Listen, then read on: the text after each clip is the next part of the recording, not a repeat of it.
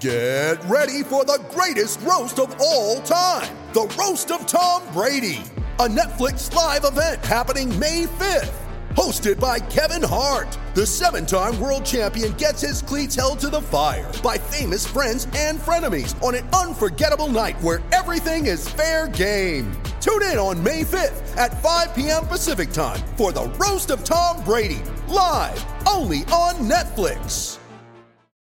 Hello and welcome back to Chronicle, the history of Newcastle United. I'm Matt Ketchell, football editor at Chronicle Live, and our walk through the entire 140-year history of this fantastic football club has hit an extremely significant era. It's the late 1960s, and Newcastle United are about to enter a new frontier in spectacular fashion. European football is here. Last week's episode covered the return of Joe Harvey, a promotion back to the top flight, and a brush with European royalty when the club played European Cup holder Celtic over two legs that were friendlies, inverted commas. This episode will cover the period from 1968 to 1971, and joining me as ever is the club's official historian, Paul Joannou, and it's our absolute honour to welcome Newcastle United's Fairs Cup winning captain, Bob Moncur. Bob, a warm welcome to the show. Thank you very much, Matt. Bob, I want to start by reminding our listeners about your contribution to the club as a player during this era, the 60s and 70s. So Bob was one of the finest captains to ever lead out Newcastle United, a superb central defender who marshalled the Magpies to a European final and an FA Cup final. A likeable man off the pitch, a rugged and determined player on it. Bob arrived in Newcastle as an attacking halfback or inside forward, but had to be patient for his break in the first team. That came in the 1965-66 season, when he found his feet as a central defender, a position he would dominate and make his own over the next 8 seasons. Few were better in this role during this era, with Bob's ability to read the game setting him apart from the rest and prompting Sir Matt Busby, of all people, to say he is a splendid captain and a leader of men. Bob, we're doing this podcast to educate and remind supporters about the incredible history of Newcastle United, and you're a big part of that. I wanted to start by asking you a big question, and that is, what does Newcastle United mean to you? Well, I think, Matt, the fact that I've been down, as you've said, I came down in 1960 as a young boy and had a problem getting in the first team initially after doing the apprenticeship thing, but eventually I did get in, and to be at Newcastle United all these years was just, obviously I went away and played. Dare I say I went to play at Sunderland as well, but I thought that was a proper move for my career, and I went on to manage Carlisle as well. But eventually the calling was at Newcastle United, and now I'm back there working as a club ambassador, and I think I have many. Now you've prompted me by saying, we're going to have a little chit chat. I've been thinking of all the bits and pieces, rereading Paul's book just to bring me up in case my memory goes. So fantastic for me, and I've been around the club through good, bad, indifferent, and I'm just happy to be involved at the football club at the minute. Yeah, brilliant. Can't wait to get into this and chat about this period with you. Paul, if you could set the scene then. At the end of the last episode, we touched upon the slightly fortuitous circumstances that paved the way for Newcastle's first entry into European football. It was all very new and exciting, wasn't it? It certainly was. When qualification for the old Intercities Fairs Cup occurred, which is now roughly equivalent to the Europa League, that occurred in the summer of 68, and excitement soon reached a high point. Competitive European football was something completely new to United's fans and to the North East as a whole. European action at the time had caught on, with firstly Celtic winning the European Cup, these days the Champions League, of course. That happened in 1967. Then Manchester United did likewise in 1968. And, Europe arrived in the Northeast. It was, for me, as a 14-year-old going on 15-year-old, just something completely caught my imagination. And of course, all the games were under the floodlights. And that made it even more atmospheric with a full house at St James's Park. And at the time, I just couldn't wait for it to start. Yeah, and Bob, European football was also new to most of United's players too, wasn't it? Not many had played European club football, although some did have international football experience. I wondered what the expectation was like when Newcastle made their Fairs Cup bow at home to Feyenoord, who were a top European side in September 1968. Well, I think it's important, Matt, before that, to see, Paul said we got in through the back door. At least we were told we got in through the back door. And quite frankly, I think we finished 10th in the league. But of course, with the two city rule, or the one team, one city rule, we came into. And I actually knew we had a chance of getting into Europe. However, I've got to tell you, I was out on holiday, and I got a phone call from John Gibson saying that I think he was actually there at the draw. He says, "We're in Europe." I said, "Yeah, I know. I'm in Marbella." I didn't realise, and even then, I didn't realise how important that was to me. I have to say, when I was away on holiday, I wasn't thinking about, are we going to be playing in Europe or are we not? It wasn't high on my priority list, but it was just a fantastic. And I think that's how it started. We started off thinking, well, we're in this cup, and I think everybody's attitude was we just took it as it came. Certainly as players, I think the fans took it more, dare I say, seriously and more exciting than we did, because we just thought we got in through the back door a little bit. Albeit, I have to say, we did walk out the front door with a cup, but that's another point.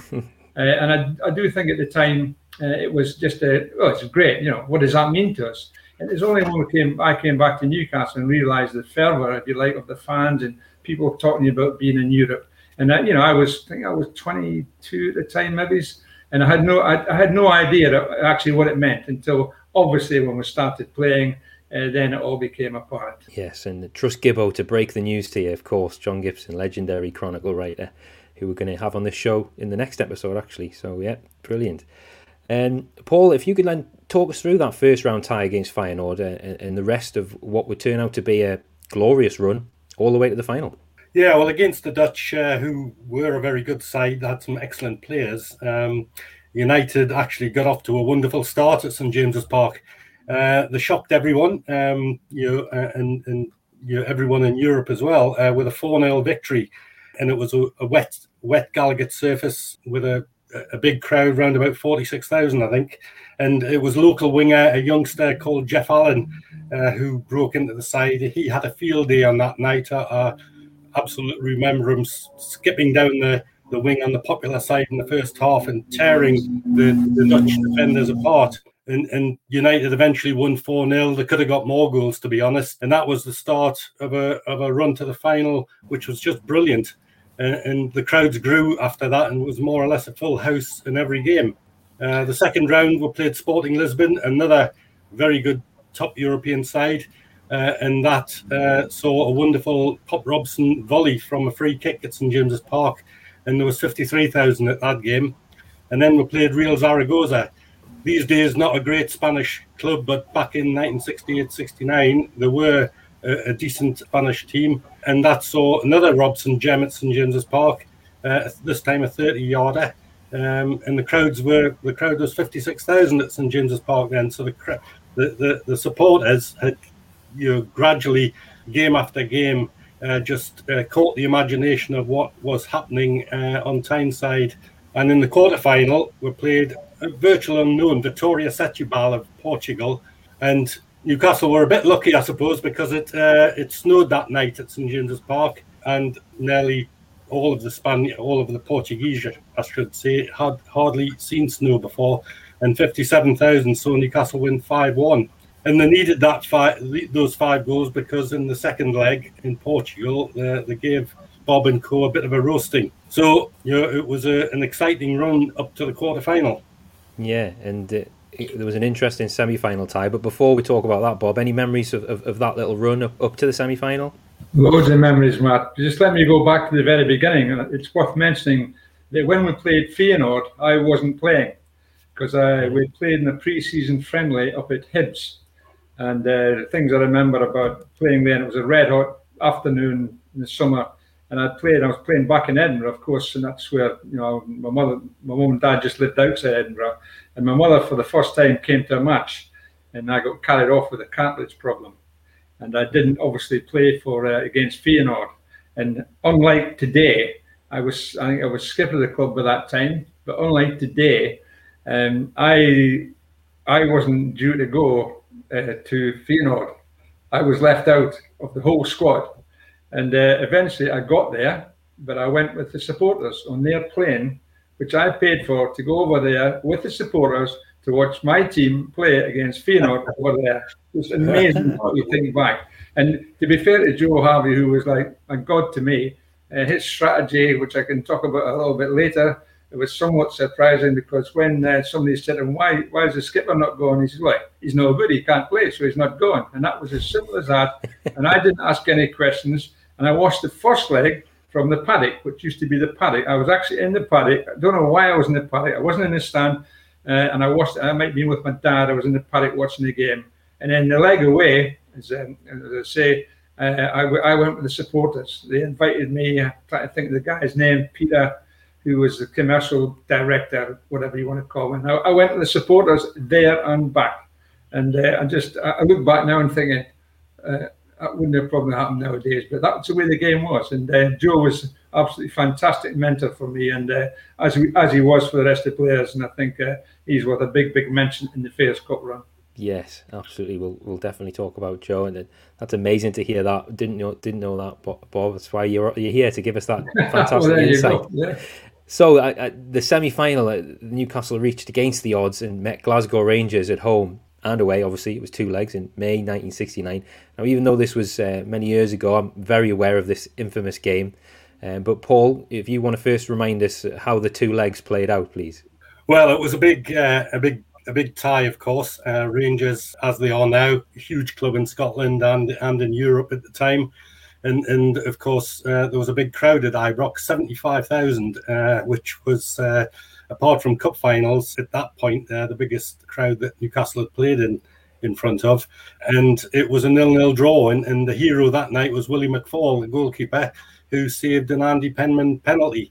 And that was crucial. It kept the tie very much alive for the return leg. And 59,000 were on Tyneside as United raced to a 2-0 advantage. And then only, to witness a Scottish invasion of the pitch. There were thousands of Rangers fans on Tyneside and in Gallowgate that night. And the players had to be taken off for over 15 minutes. They invaded the pitch from the Gallowgate end.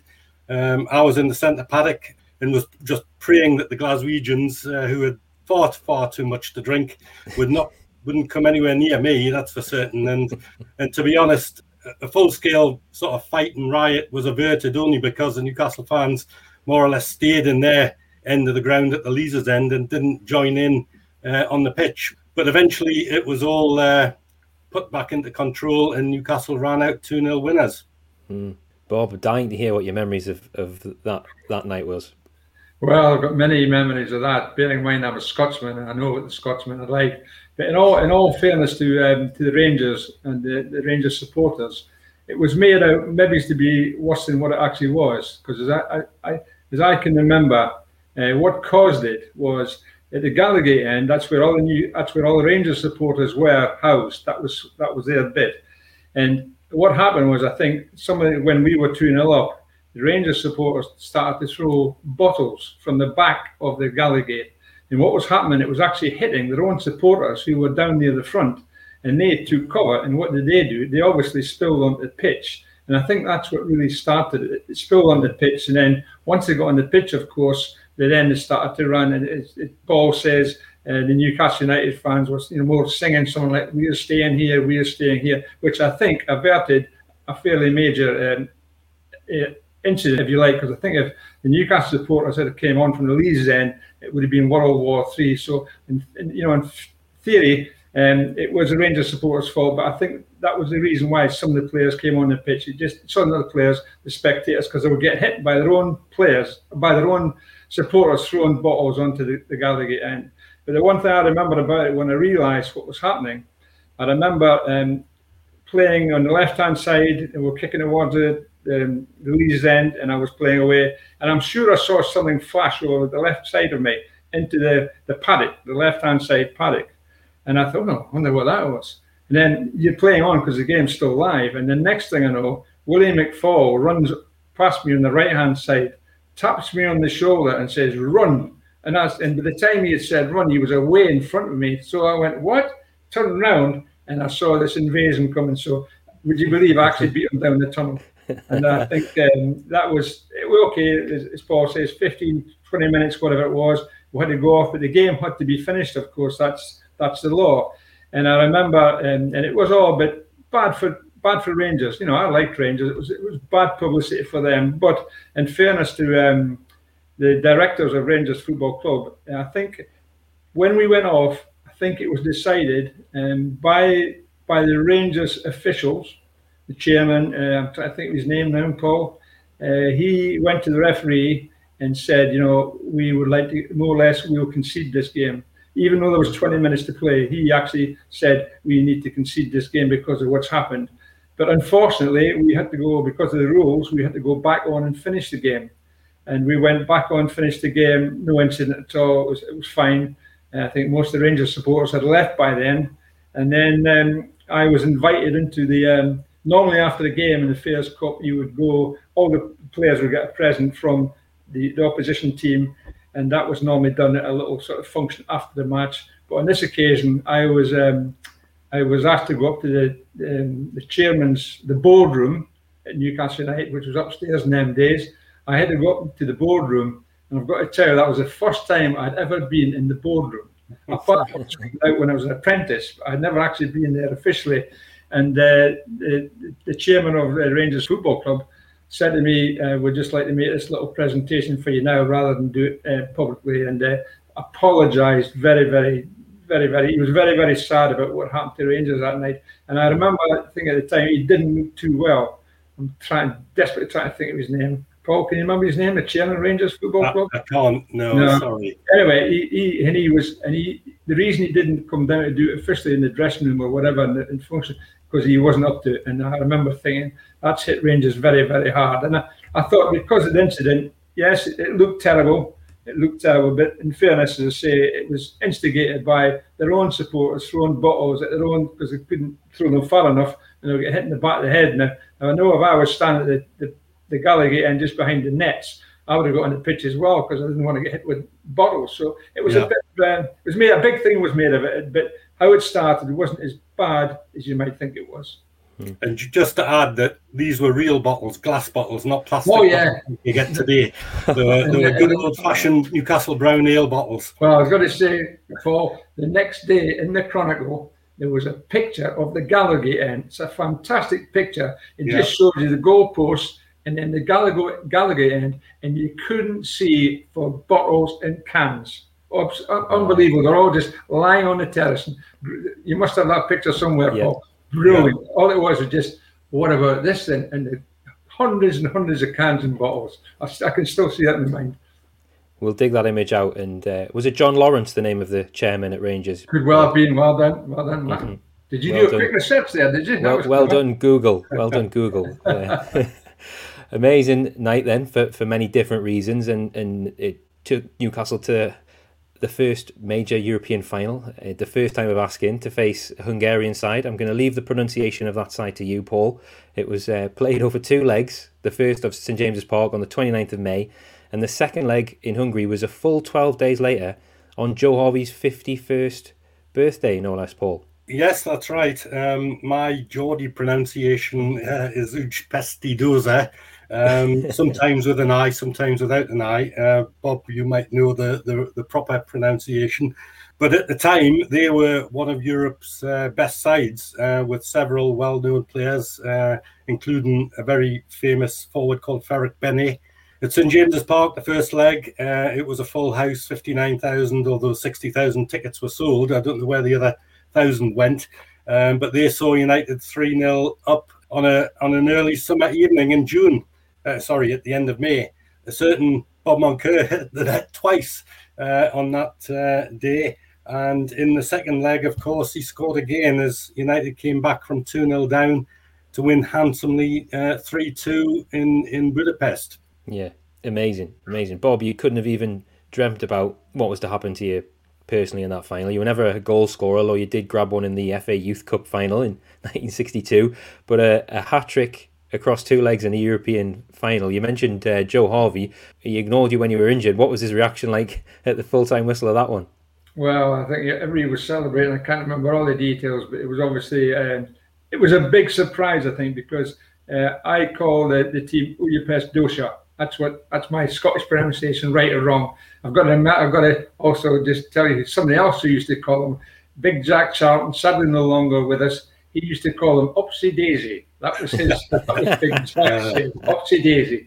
Anyway, they were a great side because they had beat Leeds, I think, and they were supposed to be one of the best sides in Europe. I think it was either Don Revie or Jock Stein had said these are one of the best teams in Europe. So we were up against a good side. And to be fair, I think it was it 0-0 at half time, Paul? I think it was, yes. And they went pretty close in that first half. And there was like 60,000 people there, and it was give and take. It was touch and go, and they had I think they had about 6 or 7 Hungarian internationals who were top players at the time. And so it was difficult for us, but we defended well and we worked hard. And of course, we always had the winning pop, and with 2 wingers and Jackie Shinkler and Scotty who could cross the ball, and 2 great midfield players in Tommy Gibb and Benny Arntoft, and myself at the back along with Clarkey and Craigie, and I think it was Ollie Button was playing centre half at that time. So we had a pretty regular team, great team spirit. I have to say it probably wasn't the greatest talented team in the world, but the thing about it was we had a great team spirit. And, we just battled away thinking, because we weren't favourites, they were favourites, and we just battled away, and I think we got a free kicker was lobbed in by Tommy Gibb. Wyn Davis, who was magnificent here, you're too young to remember him, but he used to hang forever. And he poured this ball in, hit the keeper, came out, and fortunately landed at my feet. And I wasn't normally in but Joe Harvey wouldn't allow me to go over the halfway line unless it was set pieces, because I was supposed to be the one that organised the back. So that was my role. Don't you go over the halfway line. And whoever did, he used to start. I'll not tell you what he said ever did, but he was there with his cigarette back. So in this occasion, because it was a dead ball situation, I think it was a corner, I can't remember, and I was up there, head up, boom, came to my left foot, pinged it in. Did I aim for it? Not really. I just hit it as hard as I could. Fortunately, went to the back of the net, and lo and behold, 10, 15 minutes later, I remember taking a ball on my chest, an hour and a half on my chest, not very well controlled because it bounced about 4 or 5 yards, but I kept after it. And then I started running, looking what was I going to do with this ball, because I'm not used to being in their half. And then I saw, I think it was Jimmy Scott. And I said, I'll give it to him. And I passed it to him, 10, 15 yard pass ball, was it? And I thought, I'll just keep running. And the next thing I knew, it was back at my feet. And then by that time, I was just on the edge of the box or inside the box. And I thought, well, again, I'll just hit it. And that's all I did. And that was it. That was the history of the 2 goals. And I remember coming back to Frank Clark. He was the first to congratulate me. And he said, you lucky so-and-so, so-and-so. He says, I've hit the target more times than you all these years, and yet you've scored. I says, well, it's about accuracy, Frank. And it was fantastic just to do that. And then that was the second goal. But over there, we were really under the collar. Because, like I said, they were a great side, and some great players, internationals. And Joe was, of course, I've told the story many, many times. I'll tell it again if you wish. Joe, we're in before the game over there, right? And it was red hot. It was really a balmy night, red hot. And we're not used to playing because it was, as Paul says, well into May, wasn't it? Yeah, the second leg would be in June, I think. Yeah, that's right. It was in June. So cricket weather, really. We should have been on holiday, but we're having to play football. So, and we're 3-0 up, remember. And of course, all the Geordie Nation expects us, because we were good defensively, didn't lose many goals. They expect us to win the cup. However, after about 30 minutes, things were a bit iffy, to say the least. And I remember it was going to be a difficult night, because when we decide who's over there, unlike today, you toss a coin before the game starts. The referee comes in, and the 2 captains toss a coin to see who's going to go out on the pitch and warm up first.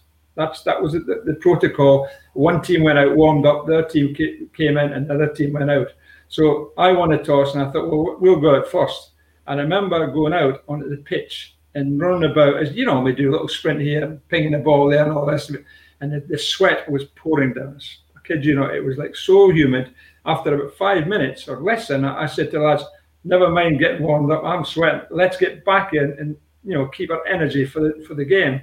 And I walked in with a team, and Joe Harvey was in the dressing room, with his fag lit in the dressing room. But that's the way it was in them days. And he said, "What are you doing?" I says, and he was obviously being, "What are you doing bringing the lads back in?" I said, "Gaffer, it's too hot out there. I've taken the decision. No point in running around there because we're warm enough anyway. I've brought the lads in." So on that note, he went, "Oh, right." And he walked out the doors and he went out on the pitch. He came back 2 minutes later, and his classic lay, I can see him now. He came back and he went, "Bah." I can't tell you exactly what he said, but I can tell you, because I don't want to swear, but it was to the effect, "Goodness gracious, we've got a bit of a job on here tonight." And he says, "Good luck." And he walked out. Then that was his team top before the game. So we went out, and sure enough, he was right. We got hammered. And it was only good saves by Willie, bit of luck, hit the post. They actually hammered us. And anyway, we came at half-time, 2-0 down and devastated. Because we were a good defence. We were a good defensive team. A big one up the front as well with Pop, and that was always a get-out. Anyway, we came into the dressing room at half-time, and I mean, the sweat was pouring off me. And I remember sitting next to Frank, vice captain at the time, and my head was down. Joe wasn't in the dressing room. My head was down, and there was pools of sweat forming between my feet. That's how hot it was, just dripping off me. And we're sitting there. You can imagine the dressing room is silent. What we're going to do now? There's no sign of Joe. So we're all looking at each other thinking. And I remember saying to Frank, did we ever need the boss? Now is the time. And at that, he walked in through the doors. And they were like, I always remember, like swing doors. You're too old to remember. Remember John Wayne? he used to go in the saloon. There used to be these swing doors, didn't it? Where there was a similar door. And he barged through this door, cigarette in hand, looks around the dressing room. We're all like heads down, fighting to look up. And he says, "What's the problem?" And I kept my head down and said, "What's the problem?" And he said it once, twice, 3 times. And eventually I stuck my head up. I said, "Well, I don't know if you've noticed, boss, but we're getting absolutely hammered. They're doing, they're destroying us there. We can't get any control of the game." I says, "That's the problem." And all the lads were sort of got started. And then Joe says, "There is no problem." At that stage, I went, "What?" I can't remember what it was, but it was something like, "Are you kidding? No problem. We can't get a kick of the ball." And then Joe says, "There's no problem." And so we waited for, "How do you mean?" And his famous quote was, "All you've got to do in the second half is to go out there and score a goal." And at that, I couldn't resist myself. Score a goal? We've never been over the halfway line. Are you nuts? Or what's that effect? And he just said, "That's all you've got to do." He did use a few swear words, I've got to say. "All you've got to do is go out there and score a goal, and these foreigners will collapse like a pack of cards." Or what's that effect? And he walked out. That was it. Off he went, left us. And we then started, Dave Smith, and we're talking, we're trying to get organised. And but he had gone. He just left us. So I would go. Of course, a minute into the second half, I think it was. Ball comes in from Jackie Singer. Wynn heads it, but it went back to Jackie, knocks it back into me, and I was on the edge of the box. And Jackie put a cross in. It was a little bit behind me, but I just swung and I volleyed it from just over the side, and it shot into the back of the net. I got it, it was like hitting a perfect drive on a golf course. It just zoomed into the net. And there's somebody on the line tried to stop it, but it just knocked him down. His hands, bang. And then from then on, of course, they fell apart. And then Alan Fogan or Benny Antoff both scored goals as well. And we actually beat them on the night 3-2. And the classic, going on to that, fantastic, do the celebration, get the cup. And we're going to the dressing room after it. Some of the directors were there. The press boys, I think, were there as well, because that's what used to happen in the days. We were all just one team. But no Joe Harvey. And eventually we're drinking champagne. All of a sudden the door bursts open again. And Joe walks in, cigarette. He goes, "What did I tell you?" I can't say what he said before that, but he said, what did he well tell you? And he just laughed. And now to me, that was a brilliant bit of management. Was he serious at the time, or was he just lucky? We'll never know the answer, but that was Joe Harvey at his best. It's amazing from Joe Harvey that he's just simplified it, hasn't he? And calmed you all down. To be fair, Matt, he's looking at it. We're 2-0 down, getting stuffed. what's he going to say? He's not going to come up with any tactical genius, but if you stop him doing that, you stop doing that. It was all about team spirit and effort. And of course, and when we went over, after the 50 years celebration, we went over to see the team we beat, and it was great. They looked after us very, very well. We went over there, and then we found out that when we scored that goal, that first goal in the second half, they all said that destroyed them. They're just like a knife in the stomach, and it just killed them off. Because and then of course I think Benny got another one very quickly, and Foggin scored a great goal, which I think to this day, if George Best had it done, it would have been goal of the year. But you never get a lot of credit for that. But it was just a great night. And then after that, can you believe we obviously won a cup? We do a lap of honour. Around it, and there was about, I read somewhere 200 odd Newcastle supporters there, because it was very difficult to get to Hungary in them days. You have to have visas and all sorts of things. And anyway, we went round, and I remember running round with a cup in my hand, and somebody else got the top, and somebody jumped on me back, and I went, running around the track. I went, get off! It was my wife Camille. She had come on the pitch. So that was a great night, and we obviously celebrated long into the night. Many, many stories I could tell you about some of the old press boys, Bob Cass, John Gibson, absolutely fantastic. We had there's a guy called Bob Cass who used to work for your company. Bob was a great character, and we went back, and Lord Westwood, Scotsman, bit tight, I've got to say. But he said to me, he says, right, Bob, I want you to take all the boys into such and such a room. And he says, I want you to give them a good time and organise some champagne. He says, but not the French champagne. Make sure it's the local stuff. and the press boys were part of the team as well. There's some great pictures. A great picture of all the press boys, and Joe Harvey and myself. I might have been on the picture on the River Danube. They were all there because they were all part of it. They from the day one they were part of the group, and we went back and we had a sing song in the hotel, and then the night just went on. Next morning, have to catch the plane early. A lot of sore heads, I can tell you. So there we are, listener. Part 1 of our special 2-part episode with Bob Moncur is done. The 18th instalment of Chronicled, the history of Newcastle United. It was a real treat to listen to the captain of the 1969 Fairs Cup winning side reflect on this era and that famous campaign. And we have even more from Bob for you next week when he discusses the homecoming, including an incredible anecdote from the open-top bus journey back to St James's Park. Bob also talks about Pop Robson, Malcolm MacDonald, and we'll have Paul Joannou with us to bring us up to date with the domestic fortunes of the club right through to 1971.